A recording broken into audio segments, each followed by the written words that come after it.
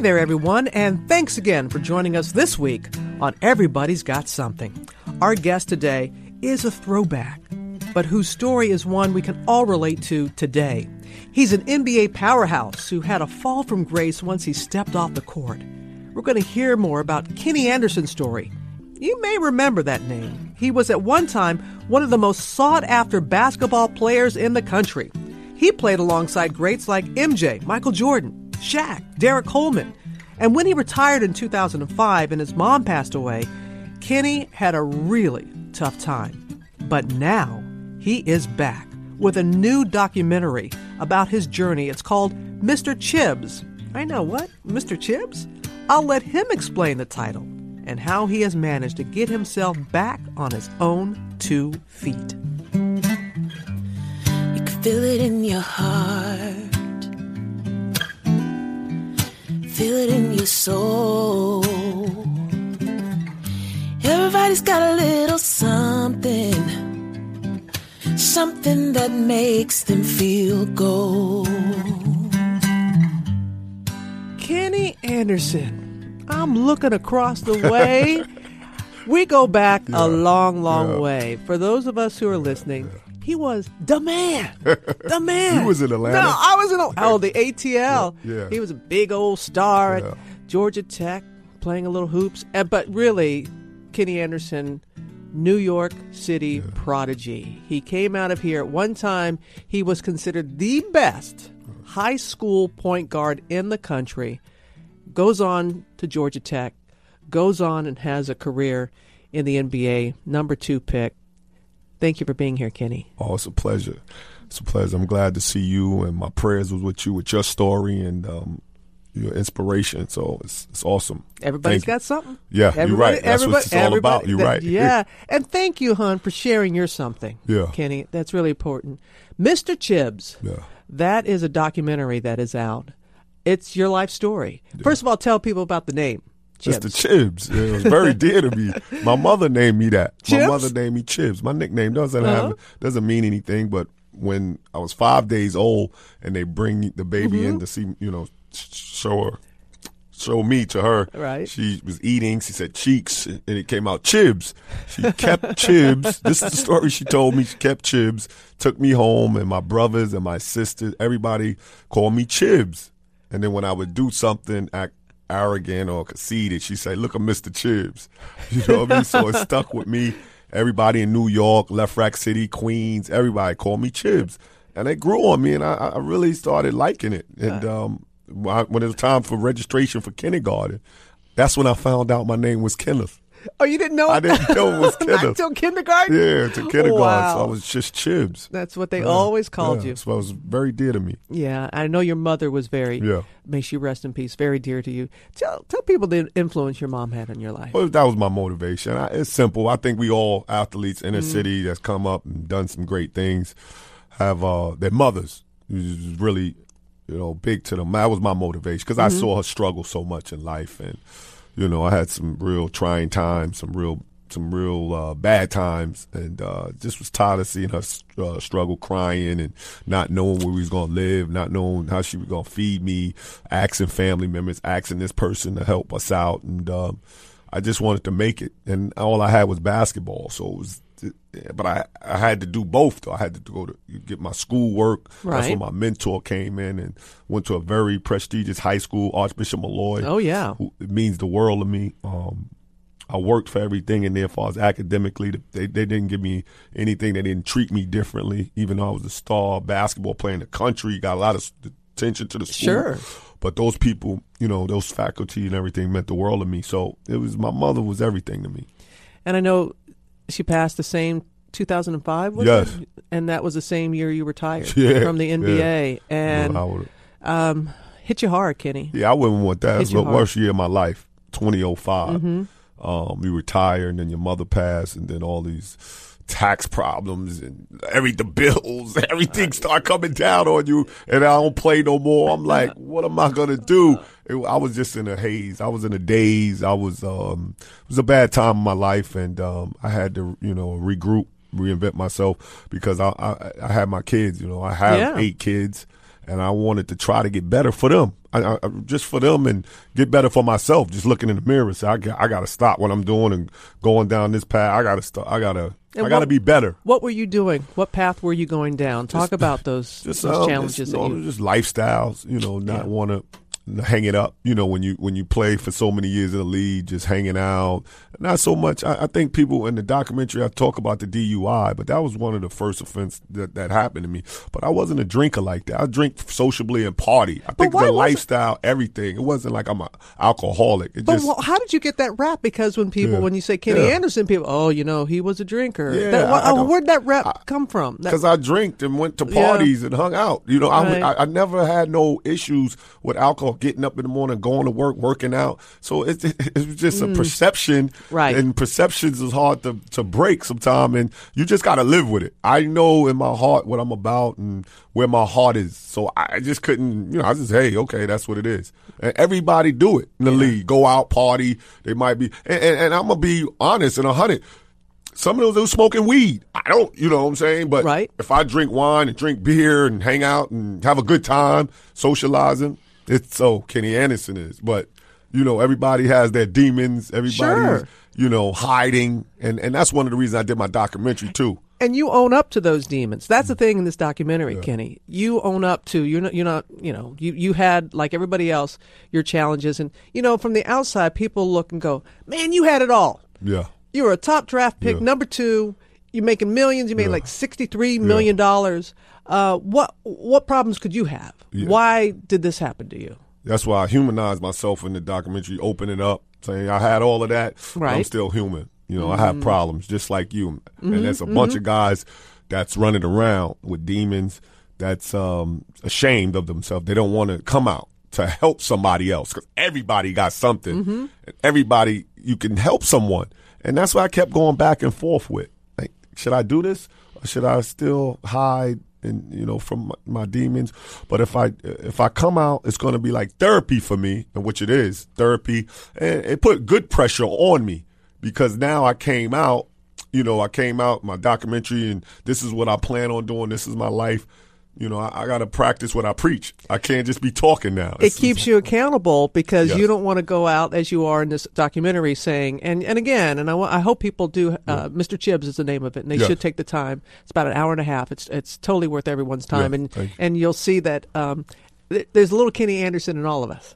You didn't have to be a baller from New York. There's their life lessons in this. And for you to go back, one moment that really got me was when you went back to your high school. Yeah. And you're on the court. You said, "This is my court. This is my court." The kids are sitting there, and you're talking to them, and you start crying. Yeah. You just why? Everything came back to me, like my Malloy. Like it starts there. That's where I really was that child prodigy. At 15 years old. Played 4 years on the varsity with Jack Curran. Rest in peace. He's a great mentor. That's where I got all my attention, basically. You know what I mean? And the people just accepted me and welcomed me. But it was that was my sanctuary. That school, I lived in that school from 7:30 in the morning to 9 at night. You know what I mean? Without going there, I would have had the talent to play basketball anywhere. But I don't know if I would have had the structure in my life to get a scholarship to Georgia Tech. Right. I had the grades. I was all set. And I think it was due to going to Malloy and being under Jack Curran and my mentor, Vincent Smith. Kenny Smith, who's a big, right. That's his brother. And the Smiths has been great to me. It's like my second family. And they know Chibbs. They know Chibbs. The Smiths, they know Mr. Chibbs. So what went wrong and what can you teach people and what can we learn? What can others learn from those mistakes that you made? What went wrong? It just derailed. You know what I mean? Like you just money, fame. I talk about getting molested, and that those things lead up to how you act. And now that I'm getting therapy, and that's what my therapist said. No, you held this for 30 years. That's why you did some of the things you did. And I didn't know back then. I'm like, come on now. She said, no, you're wired like that. This is the problem, and I took advantage of it, being Kenny Anderson, being in the light. And, I paid for it, I think everybody's like, oh, where your money? No, I still have money, but I spent most of my money. My mother helped me spend my money. 8 kids, child support, 2 failed marriages. And some of the children you hadn't seen, and so now you're... Yeah, trying to get back in their lives. And I've been in and out of their lives. Right. I live with my son and my daughter now in Florida, who's great. They got the best of Kenny. They got the best of Mr. Chips because I'm there. They grew up with me. I retired in 2005. So my other kids are somewhat emotional, jealous or whatever. So I'm dealing with them now, which is tough. So I'm still going through it every day. But you mentioned something, and I don't want to let it pass, when you said you were molested. Yeah. And I did something with Isaiah Thomas's son, Zeke Thomas, who talked about how he was molested as a child, and that as an adult, it happened to him most recently. And so he's talking about how we don't talk about the number of men and boys. Thankfully, we do talk about women, and the vast majority of women, the numbers are not akin because there are more women who get molested than men, but there are men.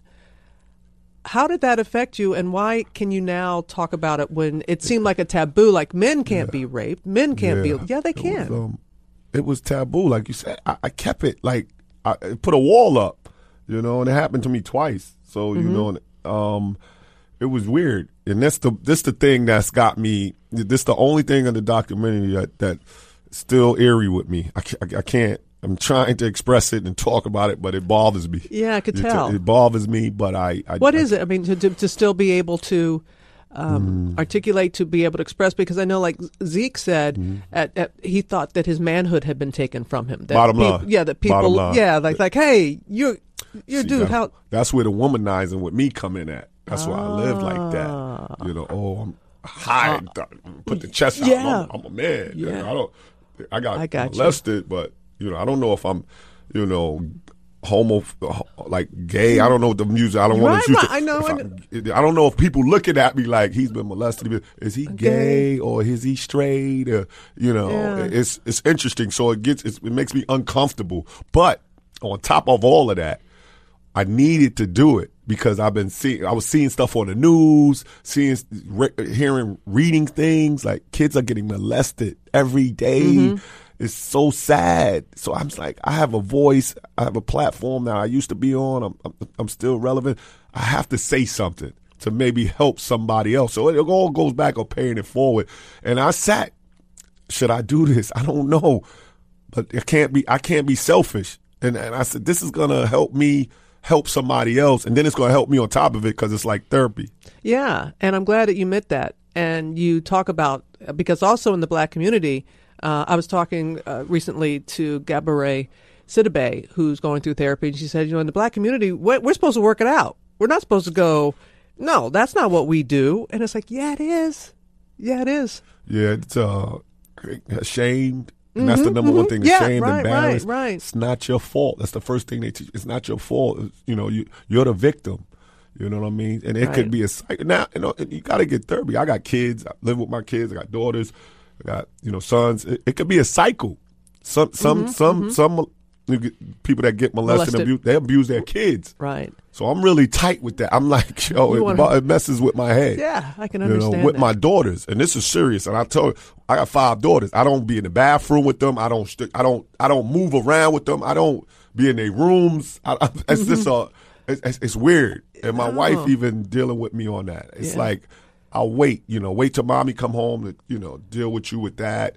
If they question, themselves, like something's going on, affections or whatever, just I was, mommy come home, she'll deal with you. I don't go in my kids' rooms. It affects me. I would imagine so. I'm so thankful Kenny had the courage to share that part of his journey with us. After a short break, we go back to the moment Kenny heard his name called at the NBA draft and what it was like for him.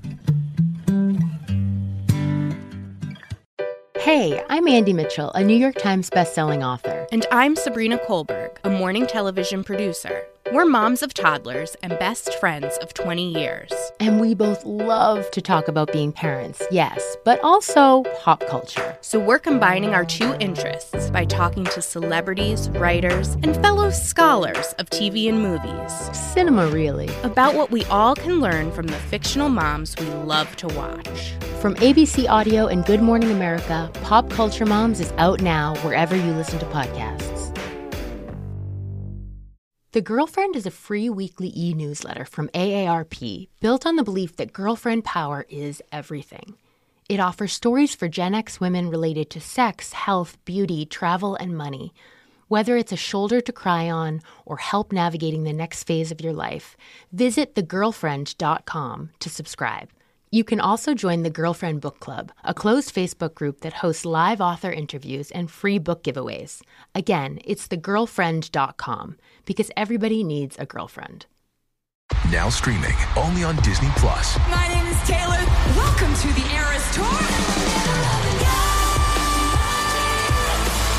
Experience Taylor Swift's record-breaking Eras Tour. Does anyone here know the lyrics? Taylor Swift The Eras Tour, Taylor's version, with 4 additional acoustic songs. Now streaming only on Disney+. Let's go back to 1991. NBA draft. Yeah. Number 2. Yeah. Who was number 1 that year? Larry Johnson. Larry Johnson. Yeah. LJ. Okay, you're number 2. The number. What was it like to hear your name being called as the second draft pick in the entire it was draft? a dream come true. It was amazing. And I was like, wow. And going to the Nets. So at that time, I'm like, coming I'm home. coming home. It could be a gift and a curse. Yeah. Everybody got their own, opinion. But I just think it was great. Me being home, my friends, my family, my high school, my mother. It was a great thing. I thank Willis Reed. He drafted me, the great Willis Reed, and playing with Derek Coleman, Drazen Petrovic. And wow. We had some great. We had a good team, but we was in that Michael Jordan era. Boom, we couldn't beat them. We were coming close. We couldn't beat them, though. The Knicks was very good then. Cleveland with Mark Price and Brad Daugherty. Yeah. Shaq and Penny in Orlando. That was the 90s, It was tough. But to be able to come home and to be a top pick came with a lot of expectations. Yeah, huge. I've had it my whole life here in New York.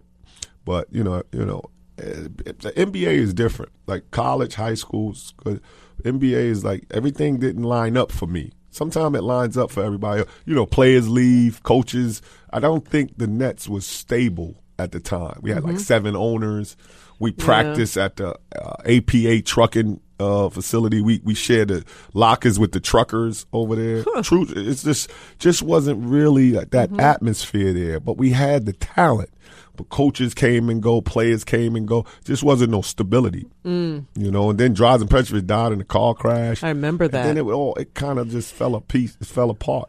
Yeah, but still, you go on. You have you become an all-star. Have a very long career. Yeah.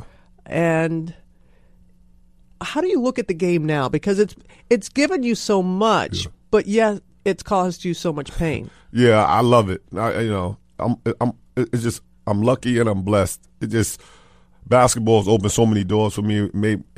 I was able to take care of my mother for 20 straight years. She had a carefree life.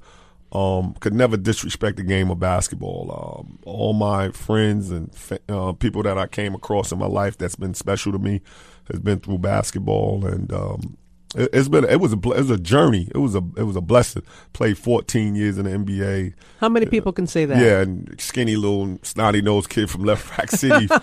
And then I'm doing a documentary on my life, and this is big because it's been in film festivals.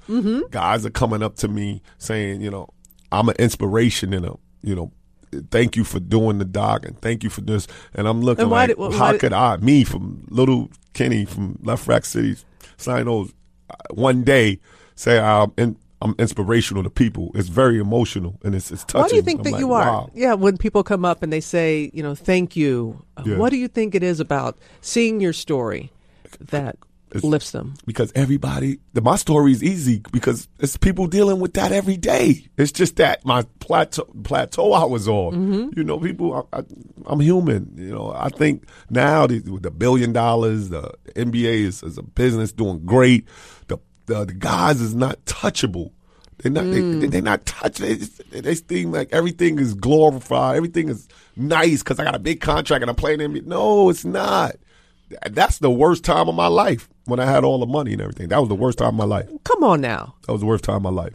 What do you mean? You growing up the way you did, and for you to say that when you had those millions, that was the worst time of your life. Yeah, it was. I just wasn't happy. I didn't know I didn't know who was loving me for me. Didn't know if I was coming or going sometime. It just was. I was real my mother even saw it at the end of my career. She said, "You're not happy, no. You don't smile.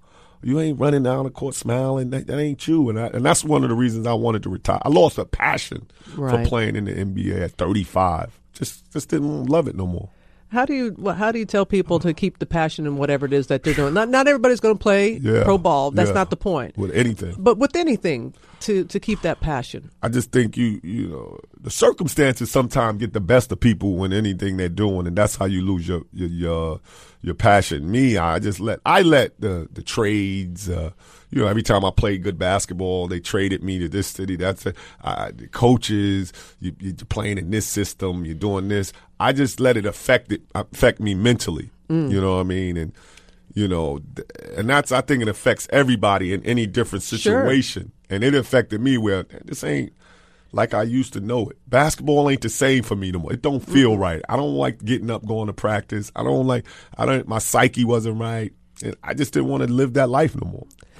But you were a heck of a coach for a moment there. Yeah. You know, that you were at a Jewish day school. Exactly. It was a big deal for you to come coach. And I remember them saying in the documentary how the first game that there were more people at that game than there ever had been. The opposing team, they were busy staring at you. And you have real regrets in that's when you had the DUI and you lost your job. Yeah, it was a blessing in disguise for me, but then it was like, wow, I let those kids down. I was hurt because basketball was cool. Those kids was well off, middle class, rich. Right. It was more of my interaction and every day around the school. It reminded me of Malloy. You know, that school, that feel, family atmosphere, the kids really like looked up to me, and that was bothered me. Like they looked up to me. They, you know, I'm big at practicing, you know, what you preach. You can't be a hypocrite, and I felt like I was exposed. Like you coaching these kids and you drinking and driving. It's not right. I could have killed myself. I could have killed somebody else. It's just not right. And I didn't want those kids to grow up. They right there, too. Teenagers, 16, 17, they can go out and start drinking and jumping in their cars and all that. And it's just everybody has something. Right. You know what I mean? But some of us haven't got caught yet. What we doing? You know, I've got caught, and it was sometimes it's good to get caught. It's a blessing in disguise, and you keep doing something, you get bad habits. So it took getting that DUI, getting caught, to kind of say this is enough. Yeah, I'm going to straighten up. Where are you? Are you sober? Yeah, I'm sober. I'm not. I'm one to lie and all that. I'm drink sociably. I'm not like that. I'm not an alcoholic by no means. No means. You know what I mean? I don't need alcohol. You know, every morning I get up, I go to the pint of Hennessy or something. You don't need that. I don't drink every day. I'm just not like that. But it's a perception, and I'm like, what are you talking about? Because I had a DUI. There's a lot of people that have DUIs. It's just that's buzz drinking. And that's bad. When you take these DUI classes, they made me take. You understand a lot more. Buzz drinking is drunk. Exactly. Yeah, I've seen those PSAs, and it's true. If you drink 2 beers, like, no, I ain't drink. No, you've been drinking. So they don't know the outcome of everything. But as soon as you know, I'm Kenny Anderson, so my name holds a lot of weight. So of course they're gonna look at it differently. What do you want people seeing this documentary? What do you want them to walk away thinking, believing, and feeling? I'm human. You know, just to be like, man, he told his story, get to know me. I'm just trying to pay it forward to help the youth and then to help some of these adults and to help some of these people that look at some of these NBA players and they put us on a pedestal. But man, listen, I'm human and I'm gonna mess up and make mistakes, but I'm trying to correct them. And I'm the one to look in the mirror. I think everybody should just look in the mirror, man. And at some point in your life, you know, you have to be real with yourself, your inner self. You have to, because if you keep faking, you ain't gonna know who you are. You know what I mean? So it's just I'm just trying to get better, and I'm not with the other opinions about me about this, that. I'm worried about my family, my kids, and myself, so I can live a productive life and move on and be happy. That's it. You're still a young guy. Exactly. I got so much to offer. I'm good. I'm only 46. I'm a baby. Where do you see yourself in the future, Kenny? Well, I would love to become a life coach. You know, I thought about basketball. I coach the youth. You know, I got a gym in Tampa. I do my camps and clinic called The Clinic. I don't know. I'm still a work in progress, but I do know I love the game of basketball, and I love people, and I love helping. I love helping others, and love to see somebody save me. And I think it's my obligation, my duty to save somebody else, to help, just to pay it forward. And we'll see where it goes. But I know one thing, I want to be passionate every day. If possible, going to work, I want to be happy. You know, I'm at a point now where I don't have to, you know, I'm decent, middle class, I take care of my family. I don't have to take a check just because I need the check. So, you know, hopefully I can continue to do good by the youth and see where it goes. Yeah, one day at a time. Exactly. Work in progress. All of us. All right, Mr. Chibbs, we have something here on this podcast. Okay. Don't blink, don't think. It's a fishbowl right here. You just reach in and you answer the question. Don't give it a lot of thought. Just what comes to what. Come on. This is okay. If you could play one-on-one with anybody, live or past, who would it be? Ooh. It don't have to be a basketball player. Oh, come here. Clint Eastwood. Why Clint? My mother was a big Clint Eastwood fan, and we watched a lot of Clint Eastwood movies. She got me into Clint Eastwood movies. I know I got all the Dirty Harrys, Magnum. I got all the Clint Eastwood movies. I'm a big fan of Clint Eastwood. I would like to just go shoot with him, play horse with him, hang out with him, because my mother put me onto that. She loved Clint Eastwood. See, it goes back to your mom. Okay, here's another one. Reach into the fishbowl. What you got? What's your favorite sports moment of all time? Ooh. Wow. My favorite sports, I have to say, when they called my name, 1991, the New Jersey Nets picked Kenny Anderson, and the draft was in New York. So that's one of my, getting drafted to the Nets in 91, number 2 pick in the NBA. That's a sweet one. Last one. Here we go. All right. My go-to song to get pumped up. Come on. Hey, listen, I'm going to tell you, I'm going to go back. I listened to a lot of music while I was in the league, but college, me and my roommate, Malcolm Mackey, Dennis Scott. Dennis Scott. I'm going to Knock You Out by LL Cool J. That was my hype song. I'm going to knock you out. Mama said knock you out. That was by LL Cool J when I was in Georgia Tech. Awesome. Good times. It's great to see you, Kenny. Thank you, Robin. You know what? I have been a long time admirer of yours. Yeah. I've followed your story and your challenges. Yeah. And the documentary is real. Yeah. It's raw. It's going to help a lot of people. And your mama's cheering you on from her heavenly balcony. Yeah, thank you. Thank you, Mr. Chibbs. Thank you, Mr. Chibbs. She ain't call me Kenny. It's always Mr. Chibbs. They call you Mr. Chibbs. Good to see you, Kenny. Thank you. Make sure to check out Kenny's documentary, Mr. Chibbs. Next week, we have a special guest. Now, usually on this podcast, we talk to people whose names you may already know. Maybe you're familiar with their stories. But next week, you're going to meet someone who you should know, but don't. Felicia Johnson. She is an incredible breast cancer thriver whose family has been deeply, I mean deeply affected by cancer. We're talking 3 generations, in fact. It is an important conversation that I know you will take a lot away from. But until next week, we'd love to hear from you, our devoted listeners. Love you guys. Just leave us a review and let us know what you like. And don't be shy. Tell us how we could be better. We're here for you. And while you're there, let us know what your something is. Everybody's got something. We want to know what yours is. And we might want to talk to you for one of our episodes. But it is time to sign off for this week. And before we go, gotta thank my wonderful podcast posse. We're talking John and Alex, Josh, Rennie, Danielle, and Jade. And of course, I can't forget my entire team at Rockin' Robin Productions, GMA, and ABC Radio that contribute to this podcast. Thanks to them all. Hot mess, still blessed.